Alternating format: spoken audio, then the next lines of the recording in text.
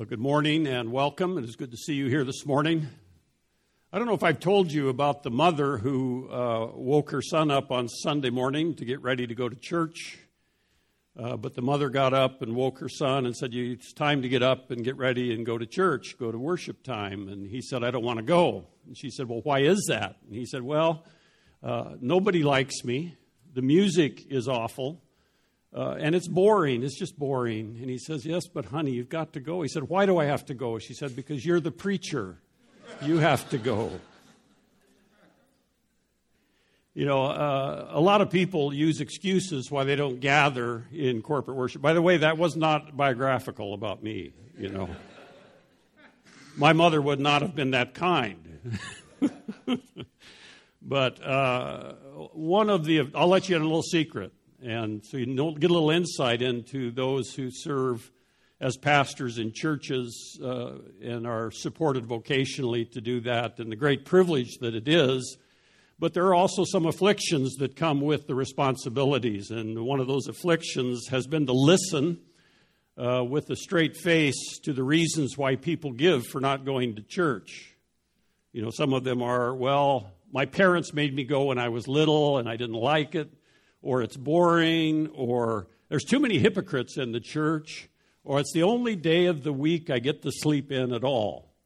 And so you start hearing these things over time. And there was a time when I was early on in pastoral ministry that I would respond to those reasons and to those statements. And all I'd have to do is present some simple biblical arguments to deflate the excuse. But what I realized after a while was once the original excuse disappeared, three others would pop up in its place. And so now I don't do that anymore. Now I listen with a straight face, and I go home and I pray about that person that they will find the one sufficient reason for going to church, and that is God. And that is God Himself, the Lord Jesus Christ. And I go about my routine, my daily activities and responsibilities and great privileges, honestly.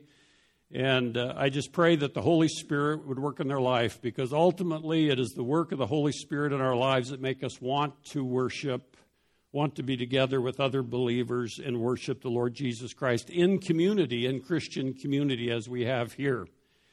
Many people do that. Actually, that's one of the primary marks of the Christian community around the world. When you look at it, is we gather to worship. We gather to sing songs. We gather to listen to the preaching of the Word. We gather to get to know one another, to bless one another, and nobody is forced to do it. Have you ever thought about that? Other than a few kids and maybe some husbands who would rather go do something else.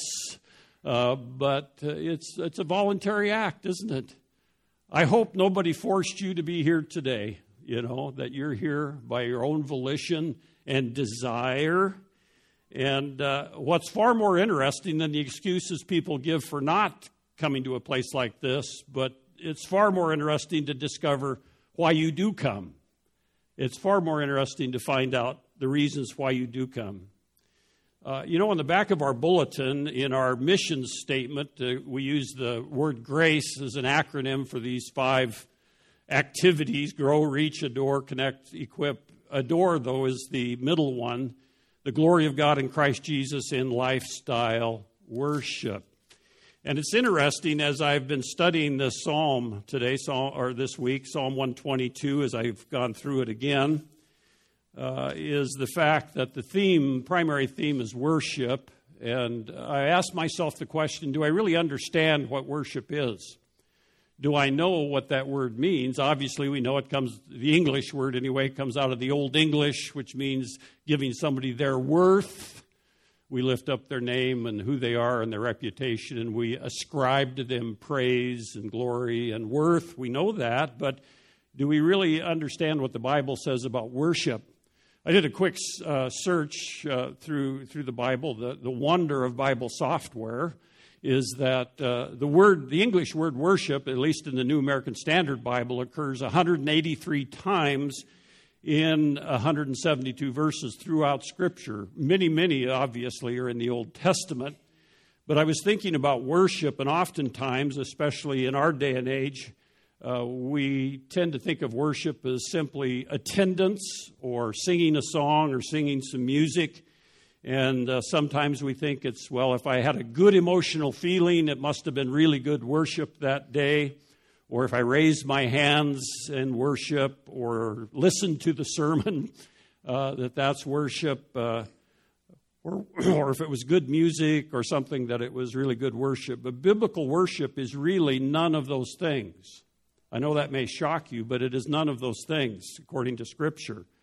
Those things might reflect a heart of worship, a worshipful attitude, but we might call it spiritual worship if one's heart is right. Wes introduced us. In fact, we call that segment when we first begin as the call to worship. And he introduced it really well this morning. And I was thinking about worship. The heart of biblical worship is more than singing songs, listening to a sermon, sitting in a chair. It's something about who we are as a people. You know, what is staggering is if we had the time, we'd go to Mark chapter 15, where Jesus has been arrested and tried, and he's being ready to be crucified. And this familiar passage in Mark 15, 17 through 20 says, the soldiers twisted a crown of thorns, put it on his head, and began to salute him. Hail, King of the Jews! Then they struck him on the head with a reed and spat on him, and bowing their knee, they worshipped him. And they had mocked him, and they put his clothes on him and led him out to crucify him. Did you see what Mark called worship there? The worship was the act of bending the knee. Of course, they were mocking Jesus. They weren't worshiping him as the Messiah, as God. They were mocking him. But Mark still just chose to describe that as worship. Another one that I like, that's not just an isolated experience, but I think of Job. If you're familiar with the book of Job, remember Job. God allows Satan to afflict Job. And so the first thing that happens is his cattle, his wealth is stolen, and his servants are slaughtered.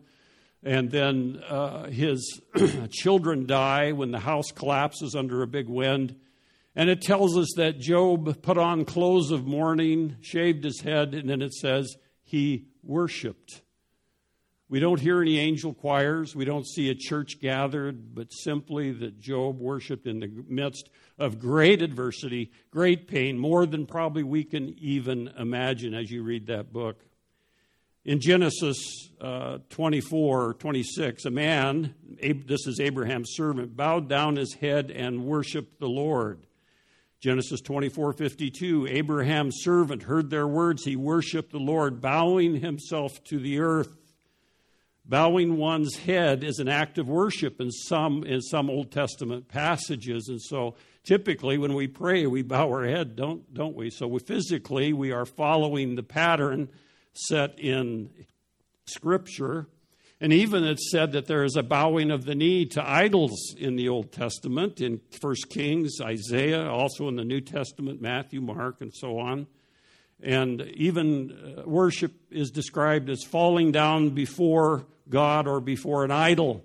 And that's called worship in Joshua, Isaiah, Daniel, Matthew, Mark, and so on. And so you start looking at these occurrences, and actually there's 35 of those occurrences where worship is described as some act of physical bowing or lying prostrate on the ground or that type of a physical response. And we see that time and time again through the description of the word worship in the Bible. And I'm not suggesting that you physically have to lay flat on the ground. You can if you want, or bow down or kneel. But it seems like the Bible suggests that the heart of worship is really a heart attitude. The very core of worship is a heart attitude, and it doesn't matter. It can be in times of adversity. It can be out in the field if you're working, or at the school, or someplace where you recognize God's presence and you are bowed within you and bowing to the Lord and His Word. When we lived in Dallas, we didn't go to First Baptist Church of Dallas. It was a gigantic megachurch, still is to this day. But at that time, Wally Amos Criswell was the pastor. He'd been pastor there for some 50-some years. But he had kneelers installed in a Baptist church, which was unheard of. And if you're familiar with kneelers in more liturgical churches, they're on the back of the chairs, and you put them down, and then you kneel during times of prayer. And so it was a physical aspect of reflecting on the Word of God that there is a heart of worship, that my heart has changed because of an encounter with God. Isaiah 45 tells us that one day every knee shall bow before the Lord and Savior. And it's echoed in Romans 14, Philippians 2. That is worship. Even at the great white throne of judgment, people will bow their knee before the Lord Jesus Christ in worship, even though they don't know Him as Savior. And so that is worship. That is an interior thing that is going on. And every time we sing or raise our hands or stand or sit or kneel, it's about the heart attitude when we worship. What is our spirituality doing? What are the emotions that we're going through contributing to our own personal worship? Because it occurs or should occur more outside during our week. And just this 1 hour on Sunday morning is this time for us to corporately gather. Remember what Jesus said in John chapter 4, "But an hour is coming, and now is, when the true worshipers will worship the Father in spirit and in truth. For such people the Father seeks to be His worshipers. God is spirit, and those who worship Him must worship Him in spirit and in truth." So it goes well beyond the activities of a Sunday morning and the things we sing and the things we do, but it's reflective of a heart attitude. And I say all of that because worship grows from a person who bows before God, maybe physically, but primarily emotionally, spiritually. It's a heart thing, an internal thing, whether it's literal, spiritual, or both. That God desires our worship. And as Wes mentioned, He is surrounded by the seraphim who worship Him perfectly, because in God's throne room it is a perfect environment, and yet He invites us, frail, sinful human beings, to give Him glory and honor and praise. Because He is our Creator, we worship Him in that. So back to Psalm 122, if you've been with us, we've been going through the Psalms of Ascent. These are also called the Pilgrim Psalms. There's 15 of them from 120 to 134, and we were taking one per week as we go through and see these pilgrim songs as people would gather 3 times a year in ancient Israel, as they were commanded by God in Exodus to come during these times as they made their way for the 3 annual festivals, Passover, Pentecost, and the Day of Atonement, spring, summer, and fall. And they would gather there to worship God because obviously God was the center of Israel's religious life, their spiritual life, Yahweh God, the true God, and they were surrounded by pagan nations. So this act of going up to Jerusalem to worship was a declaration to the surrounding nations too that their God, Yahweh God, was the one that was worthy of worship. And of course, God had set forth Jerusalem by David's hand as the center, basically, of Israel, of their spiritual, civil, and religious life. And so they would go up there. And we've been looking at these Psalms, and there's a pattern in the first 4 sets of 3s here. Psalm 120 is a psalm of distress. Remember, it's a psalm about repenting of where we're at, and we're going to turn our backs on where we're at and go forward to follow God. And these pilgrims, these spiritual seekers, these Jewish people would walk up to Jerusalem, and Jerusalem was always up, and that's why they're called Psalms of Ascent, because it's up. And then last week, Psalm 121 is a psalm about trust and confidence in God's providence. Remember, He is in control of all things in all places at all times for His glory and for the good of His people. And so that is this pattern. There's distress, then there's confidence stated in the next psalm. And today in Psalm 122, the 3rd psalm in this series, is security. It's a psalm about worship and arrival. A psalm about worship and arrival. This song is about a person who decides, volitionally makes the decision, he's going to gather with other people who believe in God, and we're going to worship God. It is a sample of the complex, diverse, and worldwide phenomena of worship that is common to all Christians. It is an excellent instance of what happens when our hearts are turned to God in worship. So first of all, in verses 1 and 2, we see the first thing we see is the delight of worship. The delight of worship. Look at verse 1 again. I was glad when they said to me, let us go to the house of the Lord.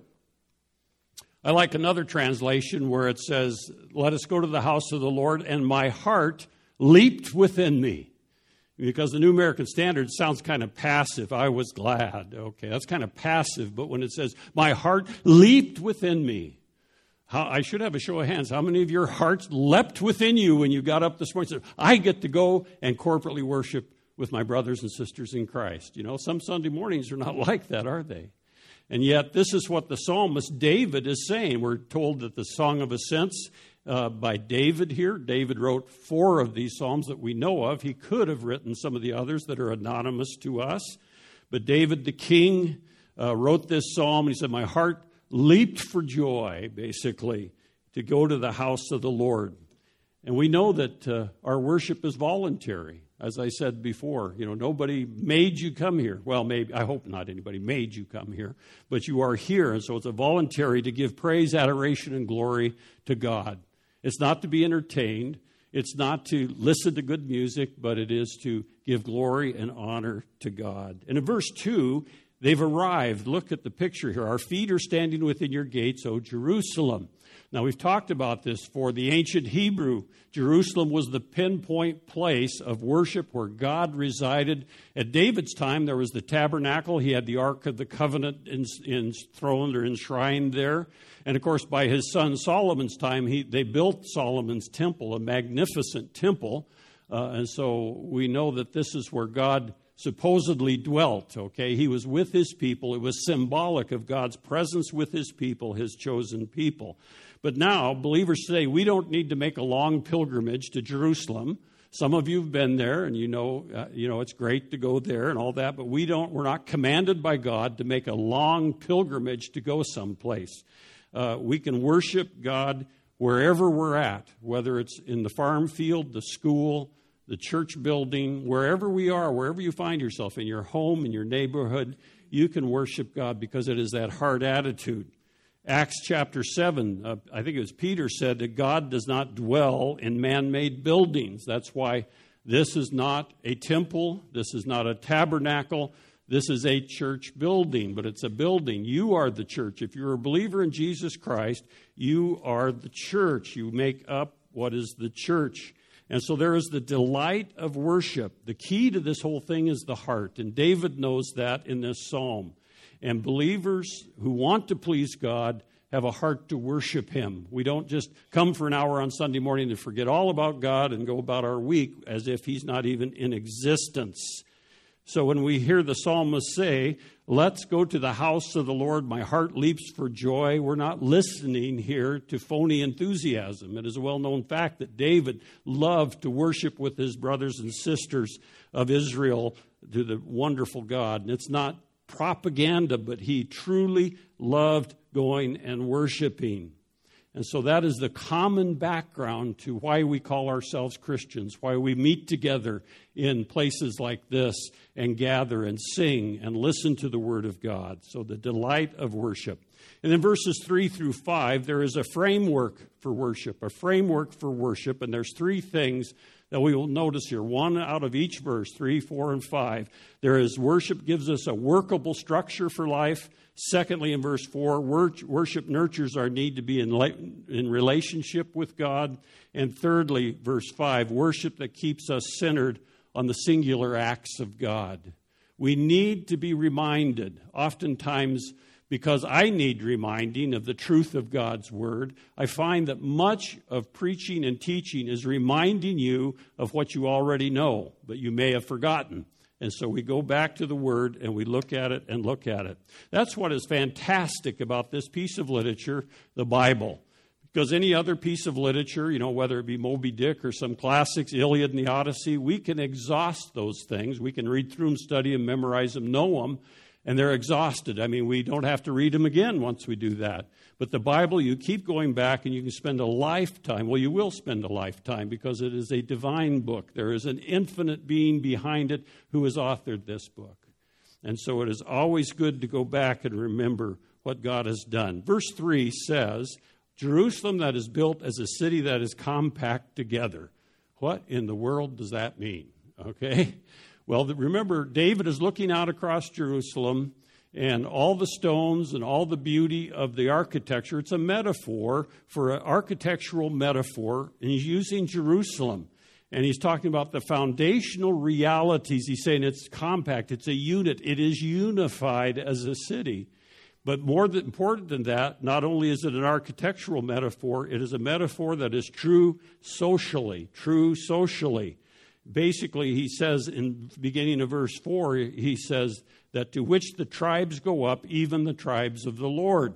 Remember, there were 12 tribes in Israel, and they were fiercely loyal to their tribal unit. Even though they were Jewish and they were related to other Jewish people of other tribes, they were fiercely loyal. And so Jerusalem is about right in the middle. It's at the corner of the tribe of Judah and the tribe of Benjamin. And then there are the northern 10 tribes. Remember, later, after Solomon's time, they divided. They had a civil war, and the northern 10 tribes left and abandoned and started their own worship system. But the southern 2 tribes, Judah and Benjamin, remained at Jerusalem. And so he's saying that all these tribes, even though all their differences and fierce loyalties, they come together. And for us, as believers in Jesus Christ, we are a diverse bunch. Even though we look a lot alike in some respects, we are diverse. We have different backgrounds, different experiences, different skills, all sorts of things, different likes and dislikes and preferences, and yet we come together, and that's why the Apostle Paul tells us in Ephesians that the Holy Spirit gives us the unity, and we are to be diligent to maintain the unity that the Holy Spirit gives us. Because when you think of the Holy Spirit indwelling every believer in Jesus Christ, he will not be divided. So when there is division, when there is rancor and disagreement, it tells me that people are sinning because they're not maintaining the unity of the Holy Spirit. So we need to remember those foundational realities. God created you. God, through Jesus Christ, redeemed you, and God provides for you. Foundational realities. This phrase, give thanks to the name of the Lord, is ascribing glory to another, where they're commanded. Worship nurtures our need to be in relationship with God. Notice it in the end of verse 4, it's an ordinance for Israel. It's a command to give thanks in the name of the Lord. Augustine wrote that, said that a Christian should be alleluia from head to foot. In other words, everything we are, everything we do, praise God for it. Because the very next breath of your lungs, the next beat of your heart is simply by His sustaining hand. But very often we don't feel like it, do we? Like the guy who didn't want to get up and go preach. Often we don't feel like gathering to others. And so we give it these reasons. We say it would be dishonest for me to go to a place of worship and praise God when I don't feel like it. That would be hypocritical. The Psalm says here, I don't care whether you feel like it or not. This was decreed to give thanks in the name of the Lord. Did you notice that? He tells us whether you feel like giving thanks or not, you are commanded to give thanks to the Lord. That's what an ordinance is. I have put great emphasis on the fact that Christians worship because they want to, not because they are forced to. But I've never said we worship because we feel like it. You know, we live in a day and age where feelings reign supreme in almost everything that happens on the social media and in life itself. But really, feelings are great liars. Have you ever thought about emotions can be great liars in your life? They are. If we Christians only worshiped when we felt like it, there would be precious little worship going on, wouldn't there? We just probably wouldn't do it. Feelings are important in many areas. Emotions are God-given, but completely unreliable in matters of faith. In fact, one writer, his name is Paul Shearer, he writes these words, the Bible wastes very little time on the way we feel. The Bible wastes very little time on the way we feel, because feelings should not drive our decisions. We live in what another writer said is we live in an age of sensation. We think that if we feel something, there can be no authenticity in doing it. But the wisdom of God says something different, that we can act ourselves into a new way of feeling much quicker than we can feel ourselves into a new way of acting. I think the best way to describe that is the fact, Campus Crusade, now Cru, They had a simple illustration, which kind of is old now, about facts, faith, and feeling. They used a train, and the engine of the train were the facts that was pulling the train. And the faith was like the coal car. See, it's old. They don't have coal cars anymore. The fuel for the engine, the faith and feelings were the caboose. We don't have cabooses anymore. That one fell just flat. For you young people, you don't even know what those things are anymore. But anyway, so the idea is that our feelings should not drive the decisions we make. Worship is an act that develops feelings for God. It's not feelings for God that expressed in an act of worship. We command the command. When we obey the command to praise God and worship, our deep essential need to be relationship with God is nurtured. And that's why we spend time in the Word of God and then respond to that. And it should touch our emotions. It should touch where we're at. But our emotions do not drive what we believe the truth to be. And then thirdly, worship is what keeps us centered on the singular acts of God. Look at verse 5 with me.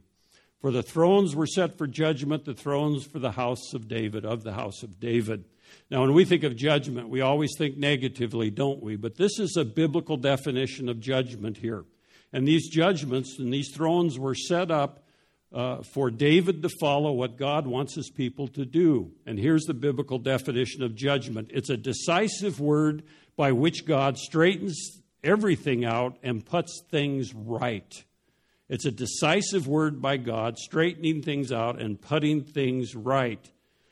Judgment is not a word about things, but it is a word that does things, putting love in motion, applying mercy, nullifying wrong, ordering goodness. And I hang a lot of truth on that whole fact that God is righteous and He is just and He will make all things right. I don't know how that's going to work. For those of you who have broken relationships, for those of you who have been harmed in some way, God is going to make that all right. Because He is a God of justice. And here's when we worship Him, we pray and we know and we claim the fact that there are thrones of judgment. God ultimately is the judge. He ultimately will judge rightly. He will make a decision that straightens all things out and makes things right and sets things right. That is an amazing concept with as much pain as there is in the world and in our own individual lives, that God is going to make it right. He will not waste any tears on that. The Word of God is everywhere in worship.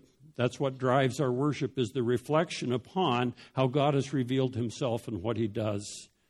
We are here about God's Word to us and are called to worship, as we did this morning. And the benediction at the end, it's God's last word to us. In the scripture lessons we hear, God is speaking to us. In the sermon we hear, it's re-expressed to us. The hymns we sing or the songs we sing are paraphrases of Scripture to a greater or lesser degree. And every time we worship, our minds are informed, our memories refreshed, our judgments of God are familiarized in what God says and decided, and He's working that out in our salvation.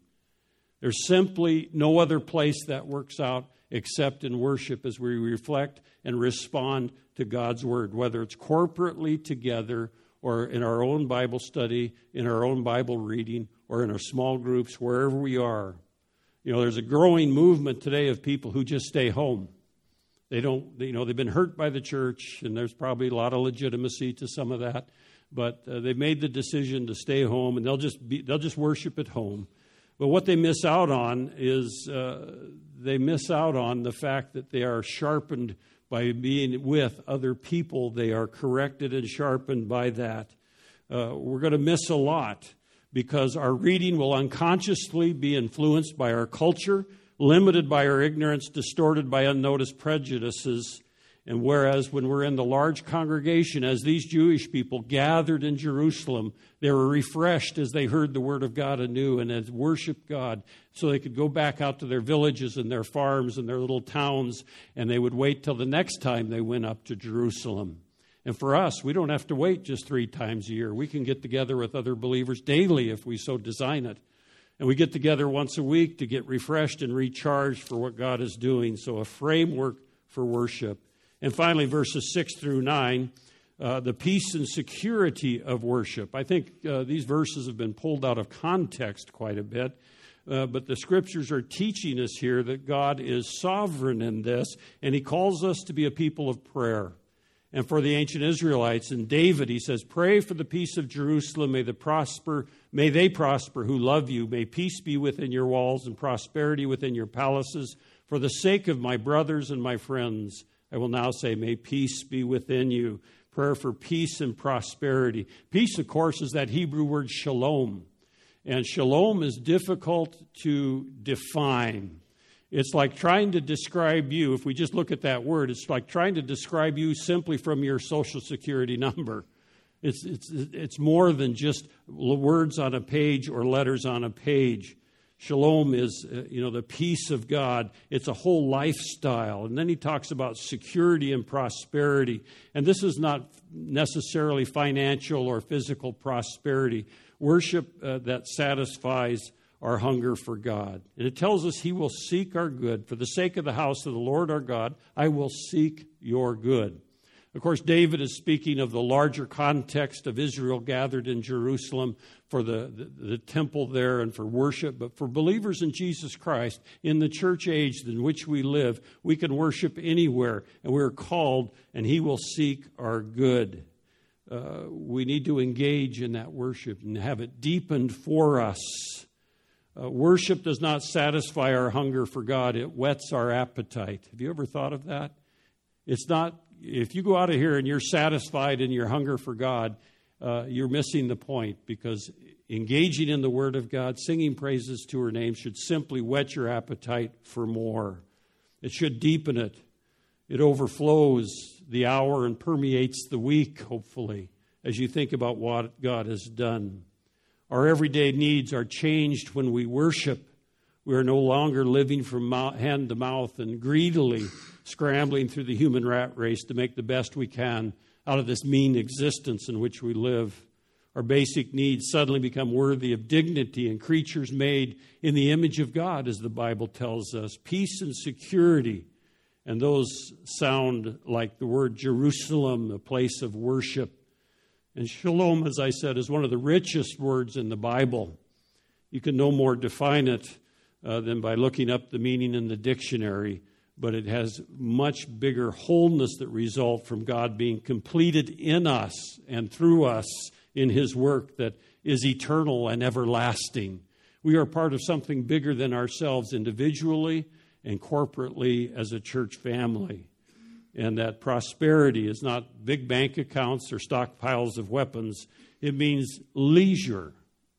Isn't that interesting that prosperity here in the Hebrew sense means leisure? It's a relaxed stance of one who knows that everything is right because God is over this. God is God and nobody else. And He is with us and He is for us in Jesus Christ.